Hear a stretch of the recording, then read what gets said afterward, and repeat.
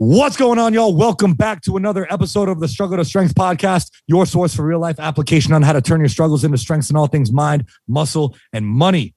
I am your host, Josh Levine. I am joined here by my longtime friend and my co-host, Travis Hatch. And y'all, today we have an incredibly special, warming, and valuable episode for you. From homeless to hero, we have Michael Unbroken, founder of Think Unbroken, best-selling author, award-winning speaker, podcast host, coach, and advocate for adult survivors of childhood trauma. He is here to change your fucking life. I cannot express the importance of listening to this podcast episode from front to back. This was an incredibly valuable conversation for me, and I know it will be for you as well. Travis and I had an incredible time talking to Michael today. But before we get into it, we ask that if you love this episode, I know you will, please give us 5 stars on Apple or a follow on Spotify. Share us on your socials. You can find me at Josh Levine Fitness, Travis at Travis Hawks Media, and Michael at Michael Unbroken. Links are in the show notes. You can also follow the podcast at Struggle to Strength Pod. That's it. Get your notebooks ready and get ready to do some deep shadow work, because this episode could very well change your life if you let it. We will see you inside.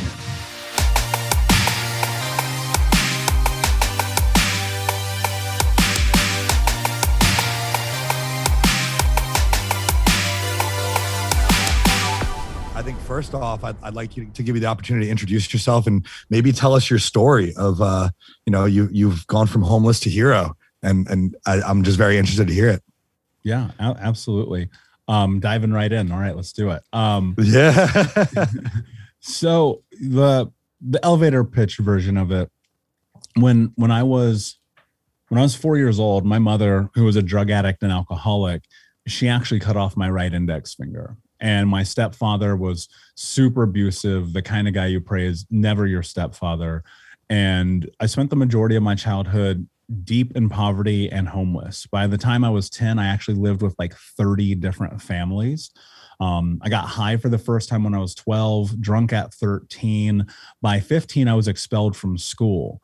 I was selling drugs, breaking into houses, stealing cars, hurting people.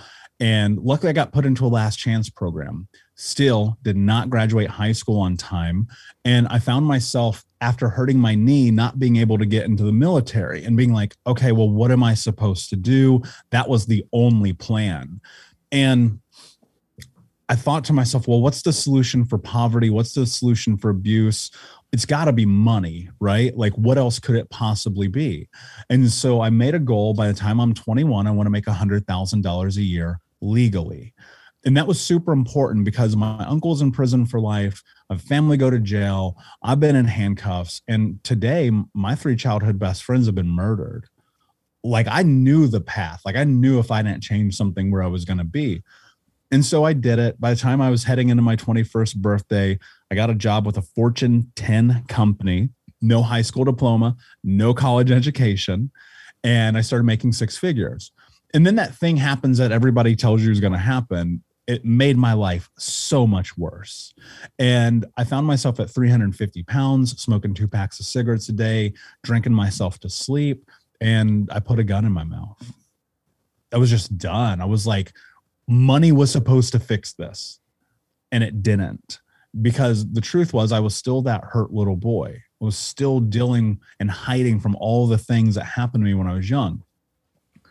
And you would think this gun thing, like that would be the moment. That'd be the rock bottom, but it wasn't. It was the next day. So I'm lying in bed, and keep in mind, I'm 350 pounds. I'm smoking a joint, eating chocolate cake, and watching the CrossFit games. Like, if that's not rock bottom, like, I don't know what is. And I went in the bathroom and I was looking at myself in the mirror, and I didn't recognize the face on the other side. And I remember being 8 years old, and the water company came and turned our water off. I grew up in Indianapolis. I grew up in a city, but we were that poor. We had our water turned off all the time, the electricity, the gas, the heat, all of it. And so this particular day, I go in the backyard, I get this little blue bucket. I walk across the street to the neighbor's house. I turn on the spigot from the side of their house. And for the first time, I stole water. And I said, well, when I'm a grown up, this is not going to be my life. And to an extent, it wasn't. Right? Because I had money, I had cars, I had all this success that didn't mean anything, but I was still that hurt, lost little boy. And as I looked in the mirror, I asked myself, well, what are you willing to do to have the life that you want to have? And the words, no excuses, just results, started reverberating through my body. And in that moment, everything started to change. Well, fast forward 11 years later, here I am talking to you guys. And that was a process that was tremendously deep in healing and personal growth. Therapy, group therapy, men's group therapy, trauma therapy, CBT, EMDR, NLP, Gestalt therapy, getting serious about personal development and education, reading the books, going to the conferences, watching the videos, listening to the podcasts, going to the support groups, AA, NA, SA, adult groups, all those things, getting a mentor, getting a coach. And then it turned into getting trauma-informed education. And today I have, I'll be honest with you, I've forgotten, over 35 trauma-informed certifications because I just buried myself in education. I was trying to solve the problem of how my life became so disastrous. And that's how I got to where I am today. Wow. That is an incredible story, man. The way you articulate it is really captivating. I mean, as the title of our podcast suggests, we are quite literally, creating strength from all the struggles that we endure every day, but you have to be willing to face it. And then you also have to be willing to recognize it. I know that I can have trouble recognizing toxic behavior and recognizing when I'm fucking up. And then learning to be able to articulate it through conversations in therapy and just other avenues in order to learn more about yourself, you become able to articulate it the way you have here. How long did it take you to recognize these things after and to go back and work through them and be able to articulate them as well as you do today? Yeah, well, I could not have any of these conversations had I not done a tremendous amount of work. Let's be clear. Yeah. I think that's first and foremost. You have to do the work if you want to have a conversation like this. Going back, being a child, one of the things that I remembered is just all of these moments in which I was just measuring human behavior. In part, it was a survival tactic. Like if I wasn't feeling safe about someone, I needed to make a snap judgment about them.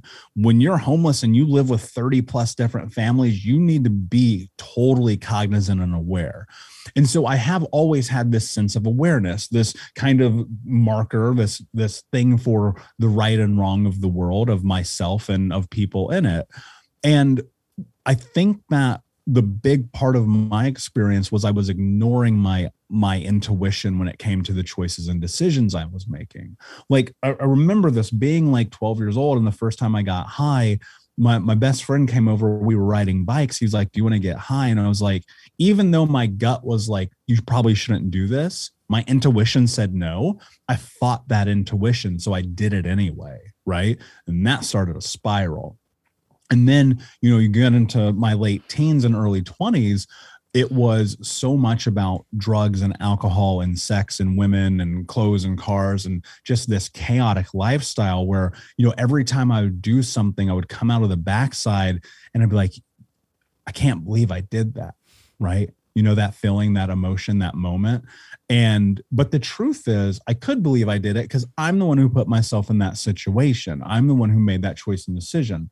Here's what's really interesting, Josh. When I stopped negotiating with myself, I stopped doing stupid shit. Right. And what I mean by that is I was spending all this time in this gray area of going, it's fine. Don't worry about it. Everybody does it. Next time, tomorrow. You know what I mean? And so the more that I did that, the more that I would take and do these really terribly negative behaviors. Now, to get into depth and answer your question, what I started to understand was that I was terrified to trust my intuition. I was terrified of my own potential. Why?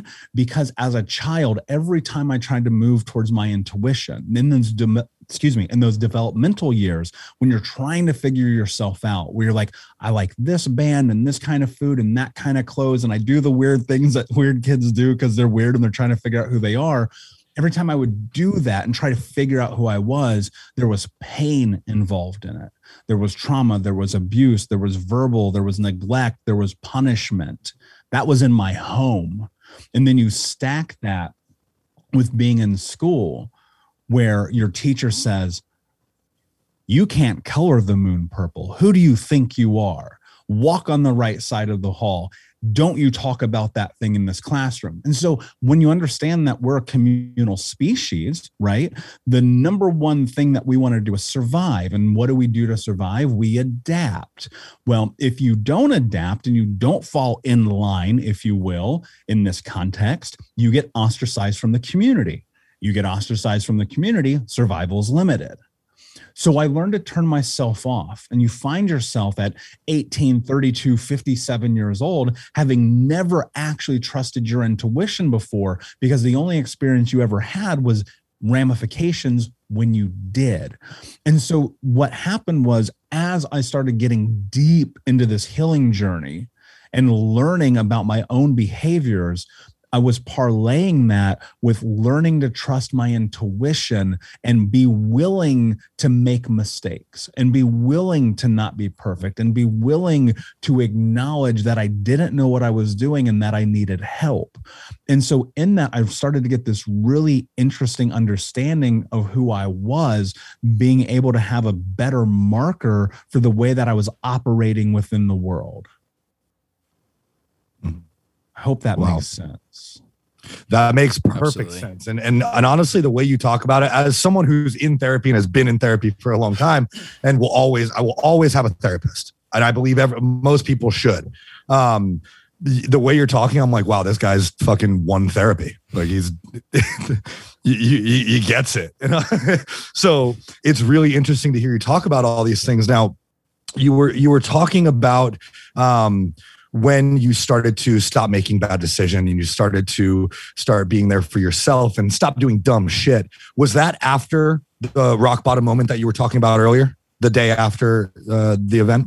Yeah. So in that moment, looking in the mirror, what really happened was this concept of I'm not going to negotiate with myself anymore. I literally remember I talked to myself a lot and I was like, I don't negotiate with terrorists and I'm being a terrorist to myself. Right. Well, that's really what I was thinking, because I was burning down. Look, it's the equivalent of standing inside of your house that is on fire and being the one holding the matches. That's what my life was. And so as I went through this journey, it started with these very microscopic changes. It was just very incremental. People think that the way that you create change in your life is you got to do a 180. Every time you do a 180, you're probably going to fail, right? People are like, I'm going to go cold turkey. I'm going to do this and do that. I was like, what do I need to do today to make my life different, right? What do I need today to move my life 1 degree in the opposite direction of where I am now towards the life that I think I might be able to create? And so in that, it was just it was these small microscopic and granular changes that over time just added up. But it really just started with me getting real with myself, which we are terrified as human beings to do, especially if there's a framework of trauma around it. And I had to ask myself, like, what I really wanted. And I had to get super clear about it. And I had to make hard choices in that clarity.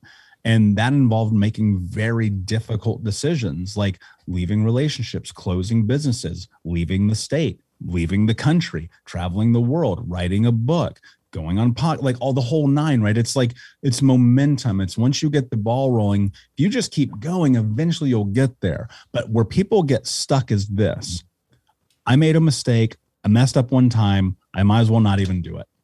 And I only ever measure the fact that I'm going to make mistakes. I'm going to mess up.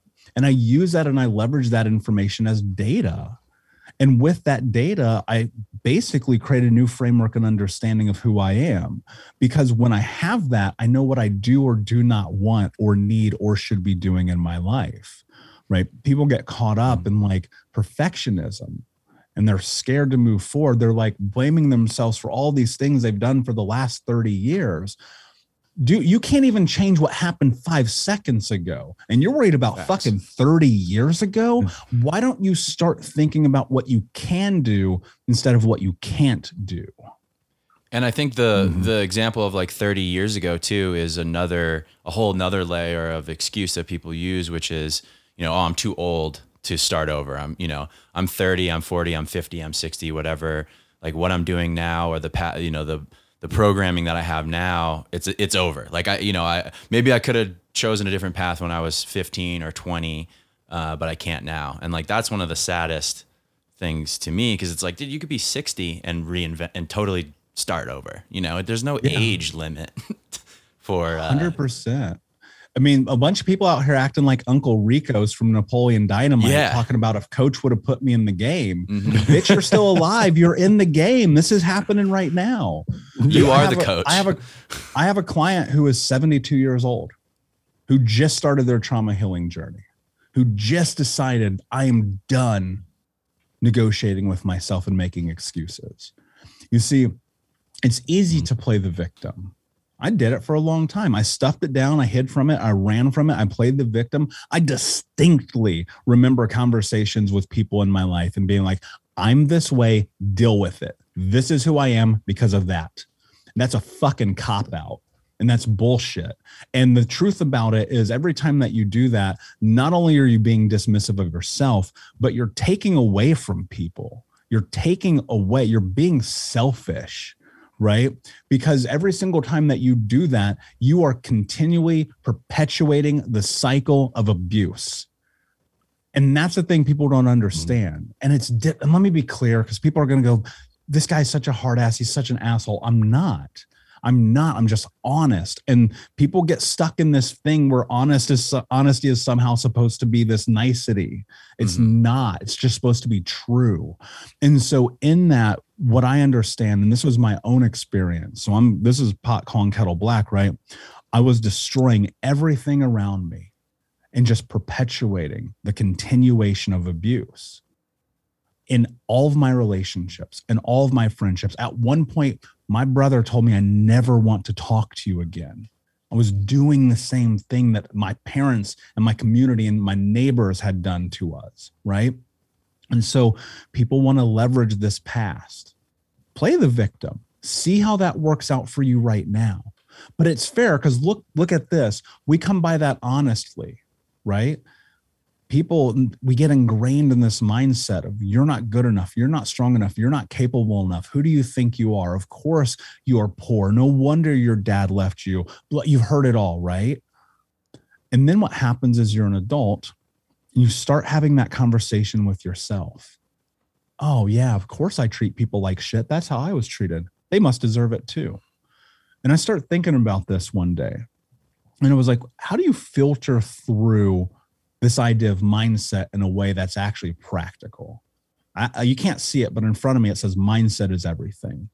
And mindset is this word that in personal development is thrown around that makes me want to throw up in my mouth because no one ever talks about what it actually means. People like journal, meditate. Okay, and what does it mean?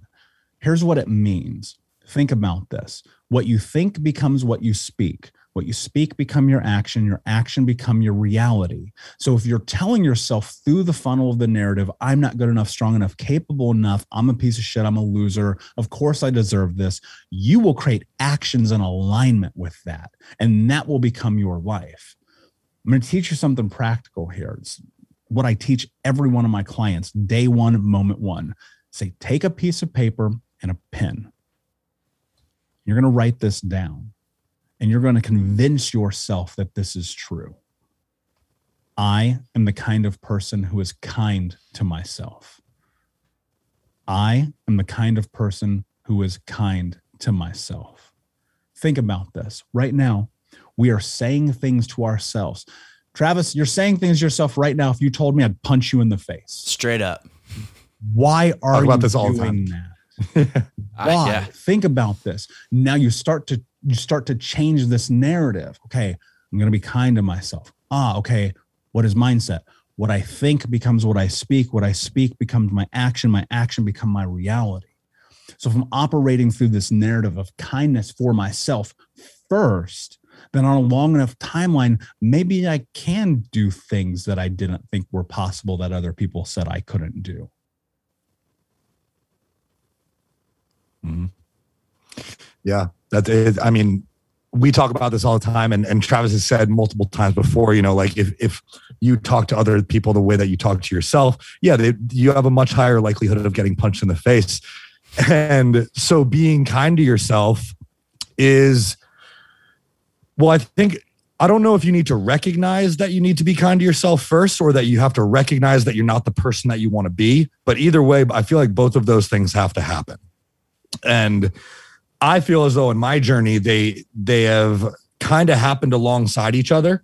I mean, I remember not being the person that I wanted to be.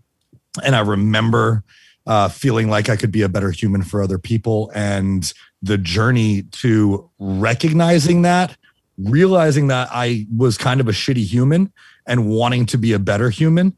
It started with being kind to myself.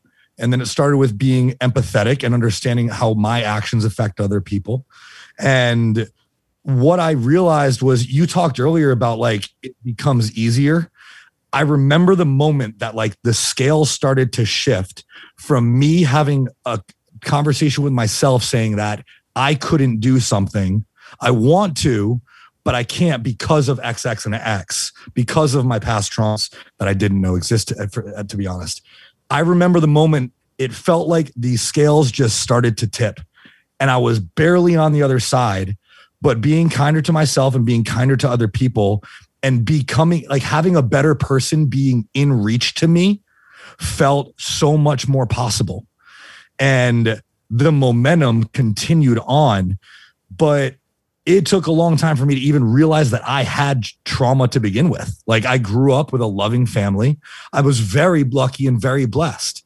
And so it got me wondering, like, how many more people are struggling with this? How many more people are actually impacted by traumas from their childhood, whether or not they were as extreme as, you know, what we hear about as what you went through? Is everyone like this?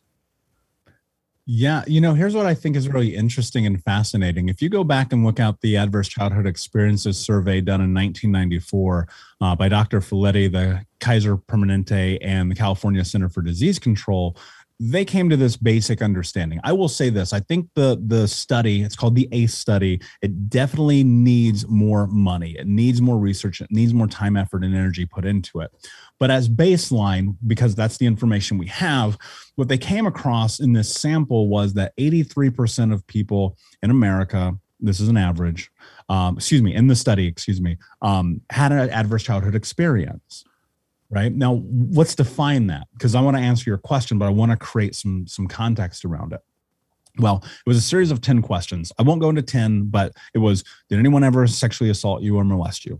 Did a parent get divorced? Were you ever hurt? Were you ever not taken care of? Did a parent have a suicidal attempt? Was anyone in your family in jail? Right? And then a few more questions.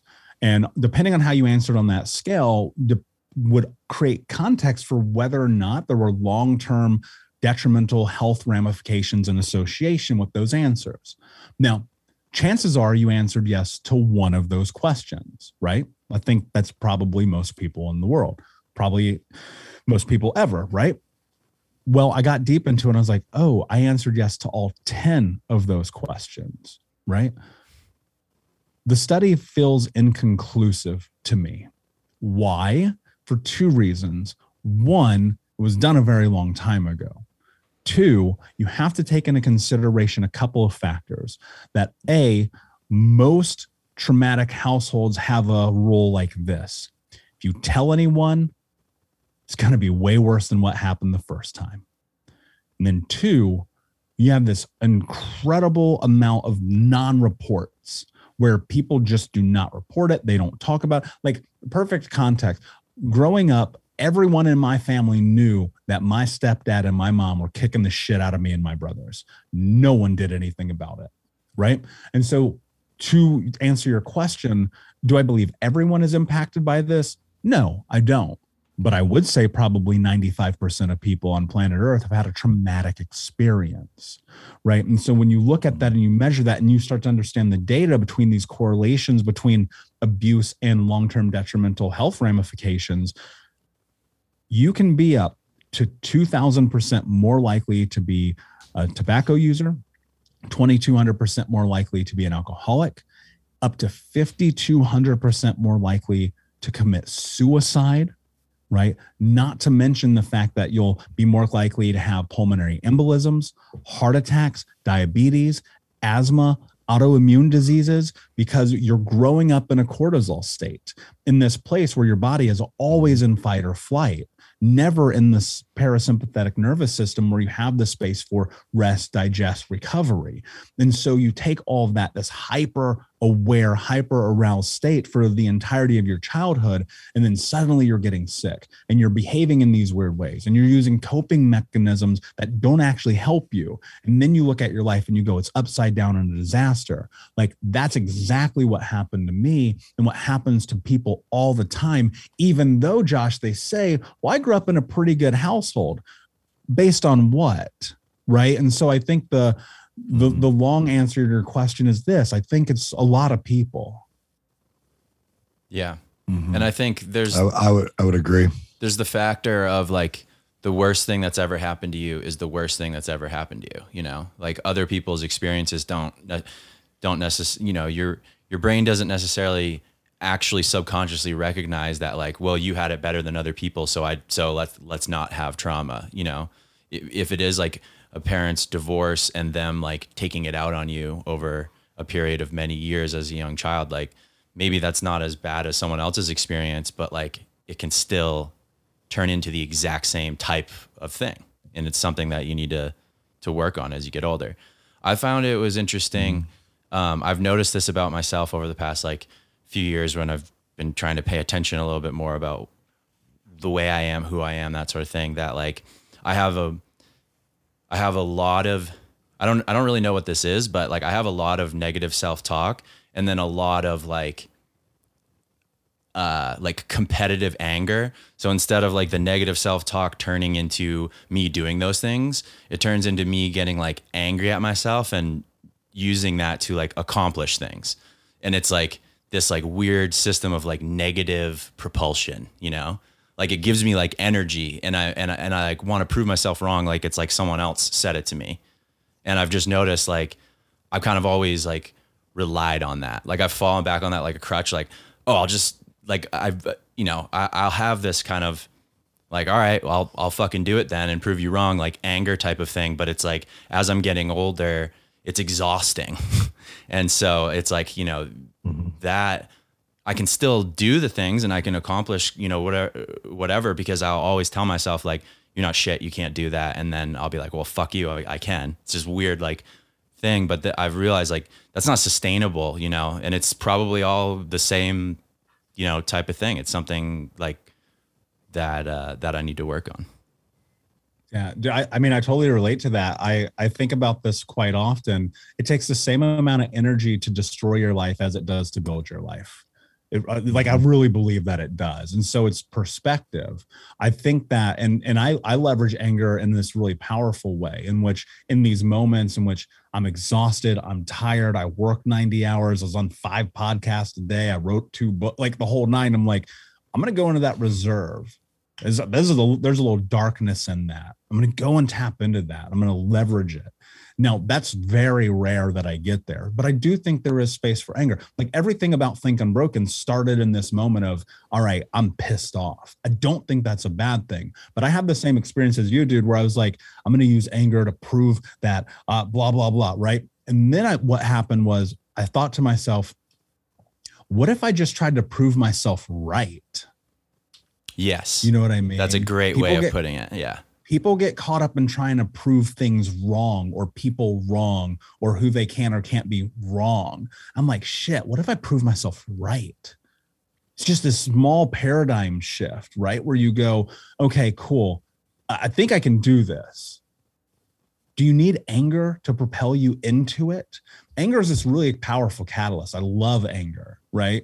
I think that it's something that's not talked about enough in this space because people are like, be zen, be calm, let it pass. No, be angry. Feel the full spectrum of human emotions, right? It's okay to be angry, but how are you leveraging that anger? Because if you're leveraging it, like you said, it's exhausting to leverage anger in this way that propels you forward. It's a lot easier to go, I'm going to prove myself right. I can do this. without having that catalyst. So I think, you know, it's one of those things. And also I think it's just part of like growth.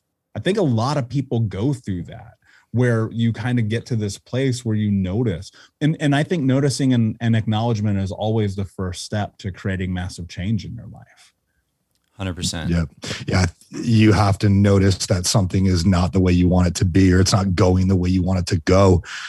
And it really is as simple as it can be, as simple as a small reframe, like what you were talking about. Instead of proving yourself wrong, proving yourself right. I remember 2017, it was a long year of surgeries for me, and I had multiple surgeries in 16, 17. And, every time one came along, or every time something happened, I was always like, you know what, it could be worse. And I was kind of going with Travis's concept of like, well, I have it bad, but it's not as bad as other people. And so it could be worse. And I was trying to use that in a positive light. I thought I was being positive, much like at some point you may have thought you were being positive by proving yourself wrong. It might sound like inherently positive thing to do. And when I kept on telling myself, you know, think something would go wrong, I would need a surgery, I had a hernia surgery, I said, it could be worse. And then, you know, I popped a disc in my back, you know, it could be worse. And then my esophagus ruptured, and I said, it could be worse. And finally, I realized that like every time I said it could be worse, I wasn't wrong, but I wasn't right either. And it could be better. And at that point, instead of could be worse, I started using the term it will get better. And like shit got better. I was like, well, all I have to do now is think of these positive reframes in my life and learn them. And just like I'm the kind of person who is kind to myself, I need to learn them. I need to ingest them and make them a part of who I am. I become that person. So I'm curious to know, like, what other reframes have you found helpful in your life that are similar to this? Yeah, you know, that's a great question and a great point. There's a lot of really interesting research around positive psychology. And, you know, I think that there's some great research that people can dive into on it. I would like to say this. We get caught up, especially as trauma survivors or people from certain home dynamics in which people go, you know, it could be worse. It could be worse. It could be worse. But no one ever says it could be better, which is really fascinating to me. Mm-hmm. And then I had this thought one day. I was like, whether it's better or worse, if someone has it better or worse than me, if Josh or Travis have it better or worse than me, what does that have to do with me? You know what I mean? What does your life have to do with what I do?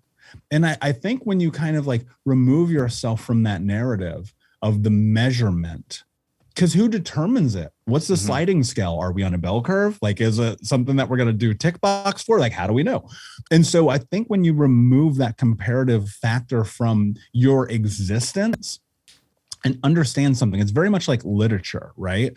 Life is a you versus you novel. It is a you versus you game. Other people have nothing to do with you. And that sounds really strange until you start to adapt it and adopt it into your life, because then you start to realize other people's choices, decisions, actions. Well, sure, do they play a role? Or by proxy, are you impacted? Sure, I'll never argue that. But still, ultimately, they don't really have anything to do with you. To answer your question, I'm going to reach over here. I read this every day. So I wrote out these 10 binary statements one day, and these statements are very simple, and they're very much about looking at life through the scope of creating this massive change that I want to see in my life. And you think about reframing, right? So the easiest way for me to step you through what I'm about to tell you would be to think of everyone I'm going to tell you as the opposite of what I used to think, and now how I have changed it into this positive reframe. Okay. So for context, this was basically me sitting down and going, these are all the bullshit lies I'm telling myself. So I'm going to change them into possibility, but I'm going to be binary in it. Yes or no, with no space for gray area. Just like I am the kind of person who is kind to myself. I don't negotiate with myself. It is yes or no. So I'm just going to give you a couple as an example. I read these every day.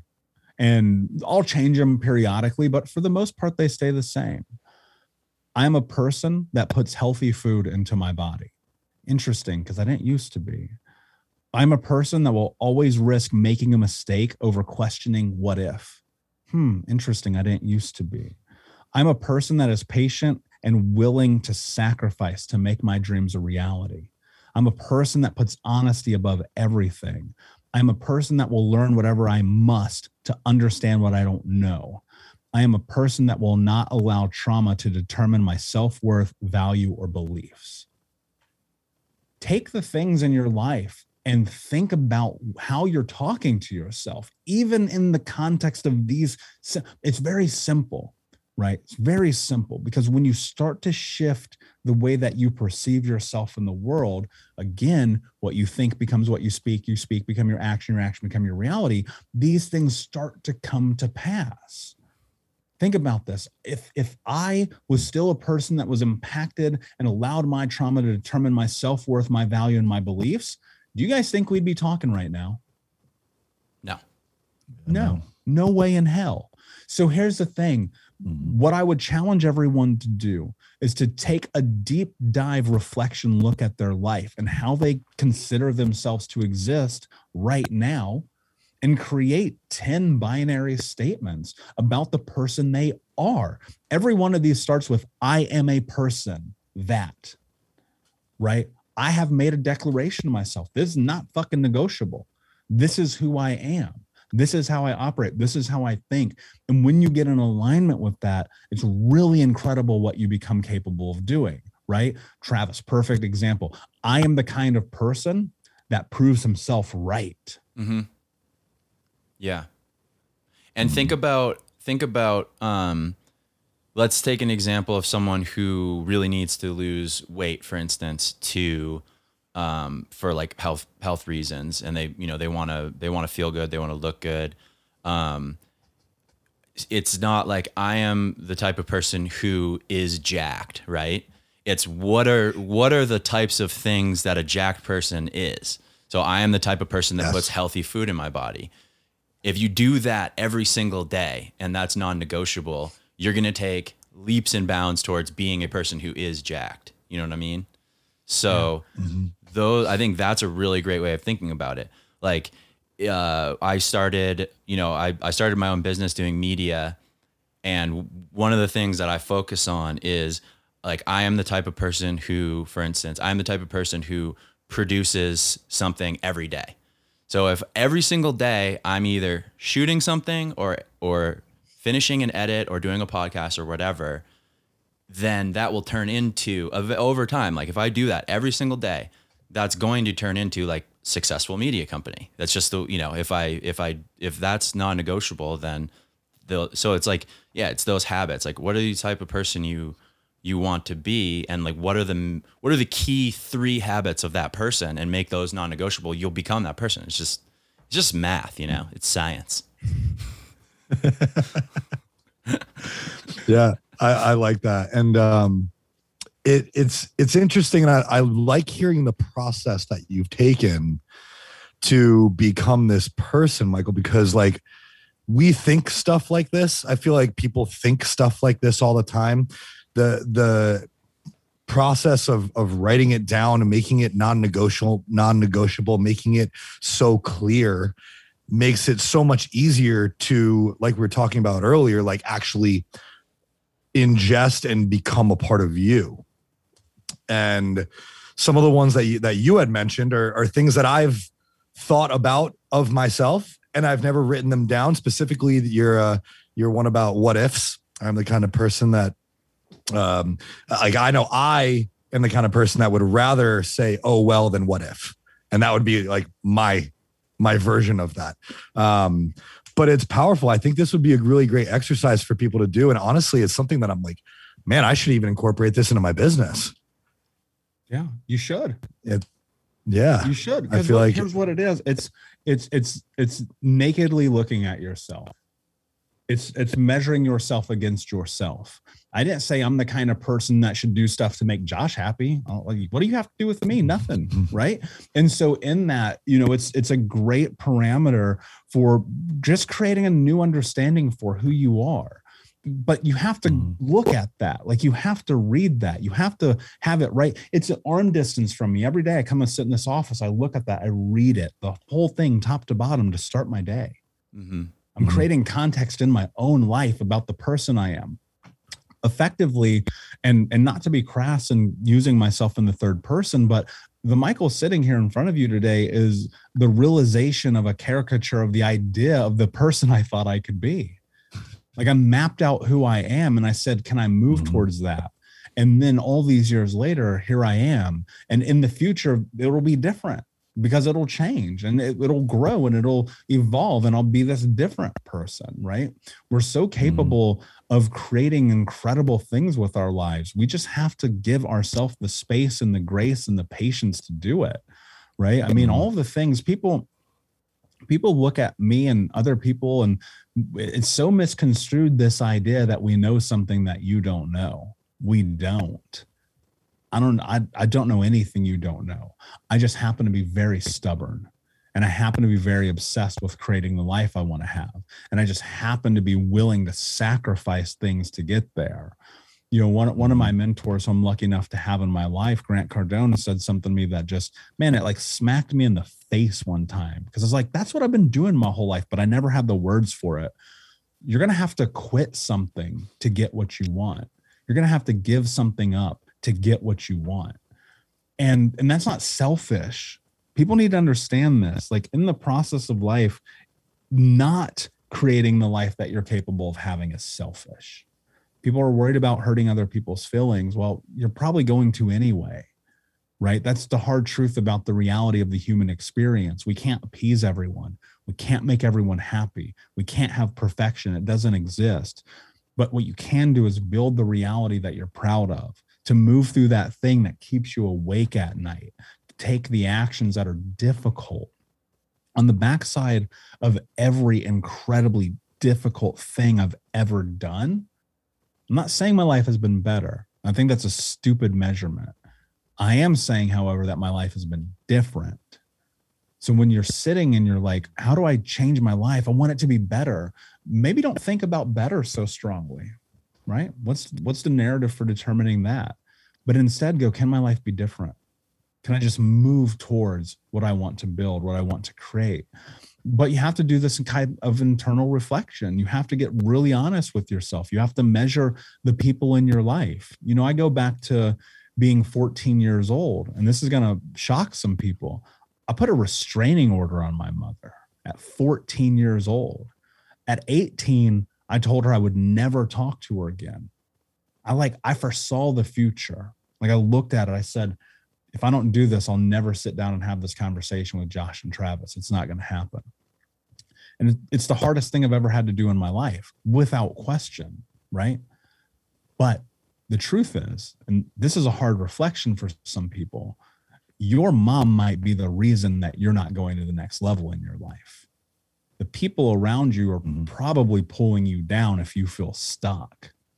And the hard decisions, and look, that's the extreme of it. You know what I'm saying? But the hard decisions that you're not making in your life are the reason why your life sucks.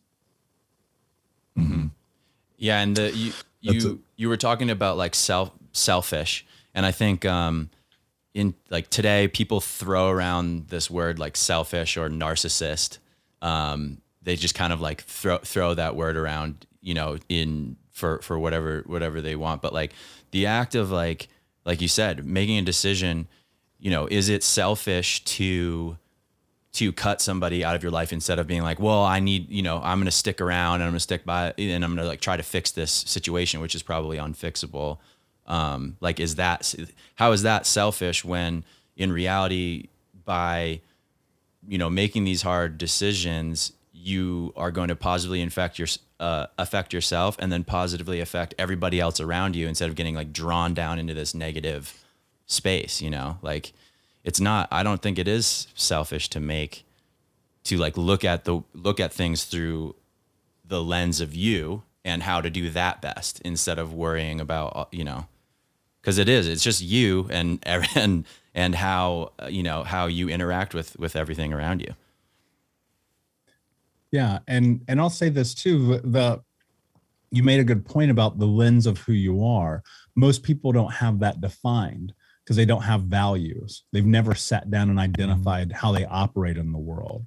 Because if you don't have values, it's the old adage, if you don't stand for something, you'll fall for anything. And I go look at this pivotal, like for real guys, this shift that was so monumental in my life, where I was listening to this podcast one time. I don't remember who it was, but they were talking about values. This was like 7 years ago. I'm like, what the hell is values? I never heard this in my whole life. I was so enamored by it because it's this thing about building who you are. And I was like, oh, cool. So what I'm actually going to do is I'm going to sit down, I'm going to write down a whole bunch of words out of the dictionary, and I'm going to figure out which ones feel like they're who I am. And so today my values are honesty, kindness, self-actualization, and leadership. And so when I filter the decisions that I have to make through that funnel, and I trust my intuition, back to this, that I'm making the right decisions and alignments with the goals that I have in my life, my wants, needs, and interests and boundaries, like even though I'll make mistakes, in the moment, I know I'm making the right choice. And even though maybe it's not going to go the direction that it has to, in the moment, I know I'm making the right choice. Because, you know, the difference between success and failure in life is an action. And when you act, you're going to find out whether you're right or wrong. But without doing so, there's no way of knowing. And so that fear, that really makes people get stuck in this tremendously painful way. Fear is why you're stuck. Like, people don't understand that. Fear, because you haven't yet established who you are in a way that allows you to move throughout the space of the world, is why you can't seem to create momentum. So if you can identify and create yourself, this whole conversation is about creating yourself, right? Figure out your boundaries, figure out your I am statements, figure out the way you talk to yourself, figure out your values, and start filtering your life through that. Because when you do that, then you start to really create who you are. And that's where you start to discover what you're capable of doing. Mm-hmm. So this has been an unbelievable conversation. I don't want it to end, but my question is, like, obviously we have very clear takeaways here. Like, we can easily, after this conversation, I plan on doing so to refine what I know about myself. We can define our personal values. We can write down our 10 binary statements. We can assess and improve upon the way we talk to ourselves. And this is, like, obviously free for people to learn how to do. But a lot of people don't know how to do this. And I never would have if I didn't start going to see a therapist and to learn more about myself. That was, for me, I didn't realize it at the time when I started as a younger human, but I was investing in myself. And it didn't occur to me until later on in life. How important do you think that is in order to help people expedite this process? Or even, is it possible to do on our own? I mean, you've obviously learned a lot about yourself. Yeah. So yourself a lot. Yeah. So here's the truth about this. You know, I think about what it means to invest in yourself through this. You're going to have to invest time, effort, energy, or money. Chances are you're going to have to do all four, right? And it's a little acronym you can remember called TEAM: time, effort, energy, money. In the beginning, I think there's levels. I think I look at it like a video game, to be honest with you. There's levels. You have to level up to the next thing. In the beginning for me, it was books, right? Books were a huge role in my life. I still have a library card. 95% of the books I read come from the library. Do I have to wait an extra week most of the time? Yeah. But guess what? People who are like, that book's $25, I can't afford it. You're out of fucking excuses. Go to the library. It's free, right? And so it started there. It started with books, and then it started with podcasts, which when I really started this, weren't around that much. There were a handful, but it wasn't what it is today. And there were videos, and there were conferences, and there were small entry points into education. I remember I got a course from Brendan Burchard one time. It was like $9. You know what I'm saying? And then you start to scale up. to the point where you're like, oh, I'm working with these people. I'm learning from these people. I'm in connection. I'm in small groups. I'm in masterminds. I'm at their weekend course. I'm at their beach house, right? And that it takes time to get there. You know, what's funny is in the beginning of this for me, because I had to change my relationship with money, right? I had a trauma relationship with money. Right. I was terrified of it, terrified to spend it, terrified of using it, terrified of having it. My grandma used to say the money's burning a hole in your pocket. I'm like, yeah, because I don't know what to do with it. And so then what happened at the beginning of this, you know, I would find something, it'd be $50 for this course. Maybe this course could change my mind, change my life, change my everything. I'd be like, that's too expensive. $50. No way. This year, and this is not a flex, I swear to you, it's not. I'm just laying out framework. This year, I'm going to spend 50 grand on my personal development, on just me, nobody else, just me. But I was scared to spend $50 10 years ago. And so the thing is, you got to leverage, you got to level up into it. It's going to take time, but to understand something really important in this, where you're at today is where you're at today. Stop trying to go and find the dude 10 miles up the road. You ain't there yet. How about you look for the person who's one step in front of where you are? Because to get 10 miles of the road, you're going to have to take a lot of one steps to get there. I've had different mentors. I've had different courses. I've had different, all the things along the way to get to where I am today. But it all started with a very simple investment of time, effort, energy, and money. The minimum of what I had and what I could at that time, even, getting into $100 courses, being like, that's so much money. I'm terrified right now. I might not be able to pay my rent. Seriously. And so starting there, start where you are. Stop measuring the guy who has $1 billion. What does that have to do with you? Nothing. And start looking at who you can connect with right now, today. And when you do invest, I mean, what I've learned, I was the same way. I thought I could do it on my own. I thought, I was putting in everything but money and spending a lot of time trying to learn things. And once I started investing more money into people who would be able to teach me to do what I want to do faster, more effectively, in a healthier manner, get there the quote unquote correct way, I started realizing that really what I was doing is I was buying time. Yep.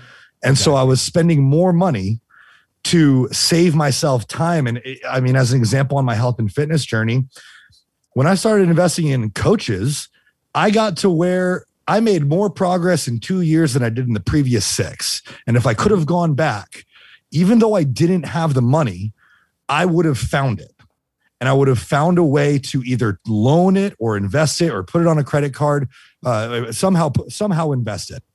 And that started to grow into now, I have my business coach and I couldn't afford him when I invested in him.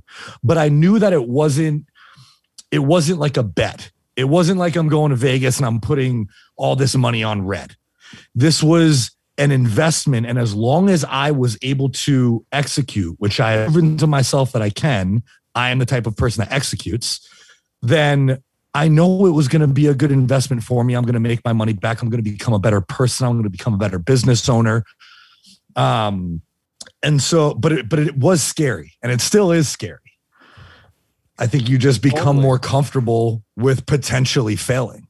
Yeah. And look, I wish that more people would really hear what you just said, because they're just not going to hear it. Mm-hmm. It is scary, but it is an investment in yourself, and an investment in yourself has no ROI. It's infinite, right? The investment in yourself is infinite. You're not going to get it back. And you're not going to ever give anybody $1,500 who's going to help you change your life and be like, give me my $4,500 back. Right. That's not how this works. When I go back and I look at it, dude, if I had to go back to start, like for real, if I had to go back to day one, 11 years ago, starting this journey, the first thing I would have done is hire a coach. I probably would have done that before I hired a therapist, to be honest with you. Right. Mm-hmm. I would have hired a coach first. I would have started the behavioral changes. I would have started a lot of the things that we talked about today. I would have sold everything that I owned, even though I didn't have anything. I would have gotten rid of what I did have to afford it. I would have put it on a credit card. I would have stolen a car for, right. That's probably not a good analogy, but you get my point, right? I would have done what it took. Anything. I would have done what it took, right? Because again, I am a person who's willing to take massive risk instead of saying what if, right? And so in those massive risks, like it feels scary. It does feel scary, but you don't have a $2,000 problem. That ain't your problem. You don't have a $500 problem. That's not your problem. You have your life sucks problem. And until you make massive shifts in your life, that's not going to change. And so that relationship with money, it's buried, it's ingrained in us, it's cultural, it's societal, right? Oh my God, save your money, save for a rainy day, blah, blah, blah. You'll go to $150 dinner, but you won't buy an online course. All right. It's priorities. Well, and cutting back on those things is a huge way to step forward. And once you start understanding investing money, I think one way to think about it is you could have money in a bank account. That's one way of storing it. Or you could own a house. That's another way of storing your money. Or you could own stocks. That's another way of storing your money. But like buying things like courses or any sort of investment in yourself is another place to store your money. That's not, at this point, like I've understood and stopped thinking about that as spending money. Like I'm moving it into another area. Like it is an investment, and understanding that I think is super powerful. Yeah. And I think that you're right. That's the hardest part is investing in yourself. You feel like you nailed it. There is no ROI, and all of the ROI is going to come from what you're learning from it, what you're able to do to improve your life. There's not a dollar amount that you can assign to it, which is, I think, why it's hard for a lot of people, but it's almost infinite in a way. And as soon as people become comfortable with the idea of, like Travis said, you're not spending money, you're moving it into something that's going to benefit you and your future and the person that you want to become. I think that when we were talking about reframes is probably a really helpful reframe for a lot of people who are nervous to start doing it or think they don't have enough money, because you probably do. You have enough to start no matter what it is. If you wanted to make it happen, like you were saying, if you went back 11 years, you would have done anything, almost anything to make it happen. And I think that's hard. That's a hard concept for people to grasp. But man, ask any of us and anyone else who's ever spent money especially that we don't have. I've spent money I don't have on investing in myself. I would do it 10 times over. There's never been an investment in myself that I would take back. It's all been extremely beneficial. Yeah. So, and I think what's interesting is, as you level up into mentorship, you also get surrounded by different people, right? And this is a part I don't think everyone talks. Most people don't actually talk about this. It's rare. Your circle changes. The people around you change. The people in your connections change. And what's really interesting about that is that the people around you, as you start to change, they will point it out. Some people will appreciate it and some people will not. And Jay-Z has one of my favorite quotes of all time, which I'll paraphrase here. People around you saying that you changed. I didn't do all this work to stay the same. And that is something I carry with me all the time, because if you're not changing, you're dying, right? If you're not growing, you're dying. And so I think about this when you're investing in yourself and you're getting in these different circles, and they're small circles to begin with, and they're awkward and they're uncomfortable and you don't feel like you fit in, and you keep doing it and doing it and doing it and doing it and doing it. And then you start to look at the people around you and you go, oh shit, that's possible. Man, it's crazy to me, some of the things that I've done in my life, because I was looking at people around me going, they did it, so I can. And I mean, like, it's incredible. I mean, Grant Cardone, Undercover Billionaire, he's invested $10,000 into my business. I've been on Entrepreneur on Fire as a guest. I've spoken to Gary Vaynerchuk. I have Tom Bilyeu as a mentor. And I'm not name dropping to be like, oh, fucking name drop. Dude, it started with being afraid to spend $50 on a course. Like, God, I could talk about this all fucking day with you guys, because people do not understand the value of this. You have to understand that if you put yourself in alignment with people who are one step ahead of you on a long enough timeline, your life will be so incredibly different that when it comes time, and it's not only about money, let's be clear, but when it comes time, you're like, I'm going to spend 50 grand for one day of coaching. You'll go, I know why, because this person is one step ahead of me because I've been on this road for 10 years. I wanted to ask about that. We're like just past an hour, so we'll probably wrap it up in a second. But I just wanted to ask about that really quickly, like, because you had mentioned, Grant Cardone, for instance, and I think that's something that a lot of people, they think like, oh, if I could have a mentor like that, my life would change. But I'm only like this person, that'll never work. But you were that person, and you did get to that point. So I'm just wondering if you have any like actionable ideas or steps of how, like, people, like, how do you find a mentor like that, or what did you just kind of like stumble into something like that, or like what are the how do people go about, because obviously if you just like send a bunch of DMs to a bunch of famous or influential people, you're probably not necessarily going to hear back, or maybe you will. But yeah, I'm just wondering, like, from your perspective, how do people find like mentors, of like a higher level? Yeah, the shortcut is always money, right? The shortcut's always money. But before that, it's connection, and it's looking at the other steps I took on the road there, right? And it was very much a looking at who do I need to be in connection with that can help me go to the next level that I can invest myself into. If you email me, guys, you got to understand this. If you email me and you're like, hey, I'd love to chat with you, I'm not even going to respond to you.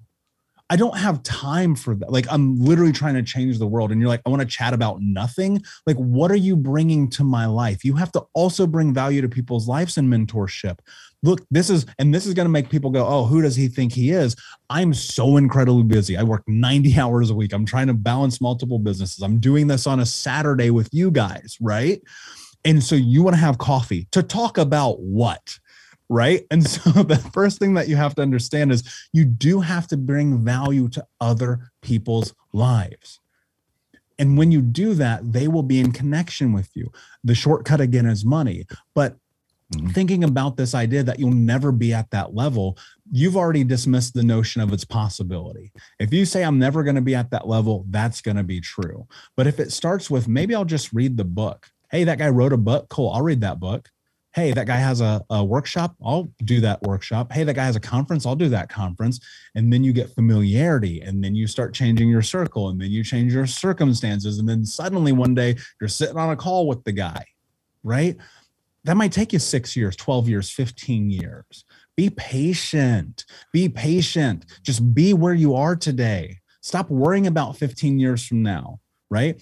It's macro and micro. I know we're like way over time, but I want to share this because I think it's really important. In the macro, patience is everything. You can make any dream that you've ever had come to fruition on a long enough timeline. In the micro, the thing that you have is you have to reestablish your relationship with time and death. It's a very odd juxtaposition because in the micro, if you act as if there's no tomorrow, it gives you a better opportunity to reach the goals in the macro. So today, if you move with expediency and urgency, like your fucking life depended on it, towards that goal that's still 30 years away, it will happen. And so even though today you can't be in connection with that person, you're just starting this journey. It's new, it's unknown. You don't have money. You've never done this before. Well, in 30 years, you can. Just change your relationship. Mm-hmm. That's a beautiful way to end this and to actually take action. I like the idea of patience, but immediate urgency. Sometimes in training, I'll think gun to my head, this is my only set, whatever it may be. And yes, it definitely does get you there faster. And changing your circle is just incredibly important. I mean, I can speak from experience myself. I really want to drive this home that was the first thing I noticed about hiring a coach and involving myself in a community of people who were doing what I wanted to do. is that I started surrounding myself with people who were succeeding at what I wanted to do. That made me invest in a business coach. And like you said, the way you're talking about the things that you knew they weren't impossible, but they were far away and they will happen. Those things have started to happen at a rate far sooner than I ever could have thought possible, but I never dismissed the possibility of them happening. So this has been, I mean, to be honest, man, this has been one of the most impactful conversations I've been able to have. And I'm really grateful for you sharing your story. I want to learn more about what you have going on. And, you know, obviously I want to learn more from you. I know our listeners are going to want to as well. So I first want to thank you for coming on the podcast. It's been incredibly valuable for me and I know others, but I also want to give you the opportunity to share with our listeners where they can find you, give yourself the plug. What do you have going on books, whatever you want. Let's hear it. Yeah, absolutely. And thank you. It's a wonderful conversation. I appreciate the back and forth with both of you. It's been very stimulating. I love having conversations like this. You can find everything you need to know at thinkunbrokenpodcast.com. The Think Unbroken podcast is this space in which I said, how do I bring exactly what we've talked about today into that space so that I'm creating value for people every single day? Nothing pisses me off more than podcasts with no substance. So I literally I tell people all the time, if you listen to Think Unbroken podcast, you don't have to listen to the book. I literally put a chapter of the book up yesterday, right? It's there. You don't have to ever buy anything. Why? My goal is to end generational trauma in my lifetime by any means necessary. And I believe that's through education. So Think Unbroken podcast is the place to go. Awesome. I am 100% going to check it out. And I highly recommend everybody else does too. I mean, man, the way you speak and articulate everything that we need, everything that we want to do to improve ourselves is just, it's very inspiring. And I aspire to be able to do so as clearly and articulately as you do at one point in my life. And I know I will. So thank you, Michael. I appreciate you coming on.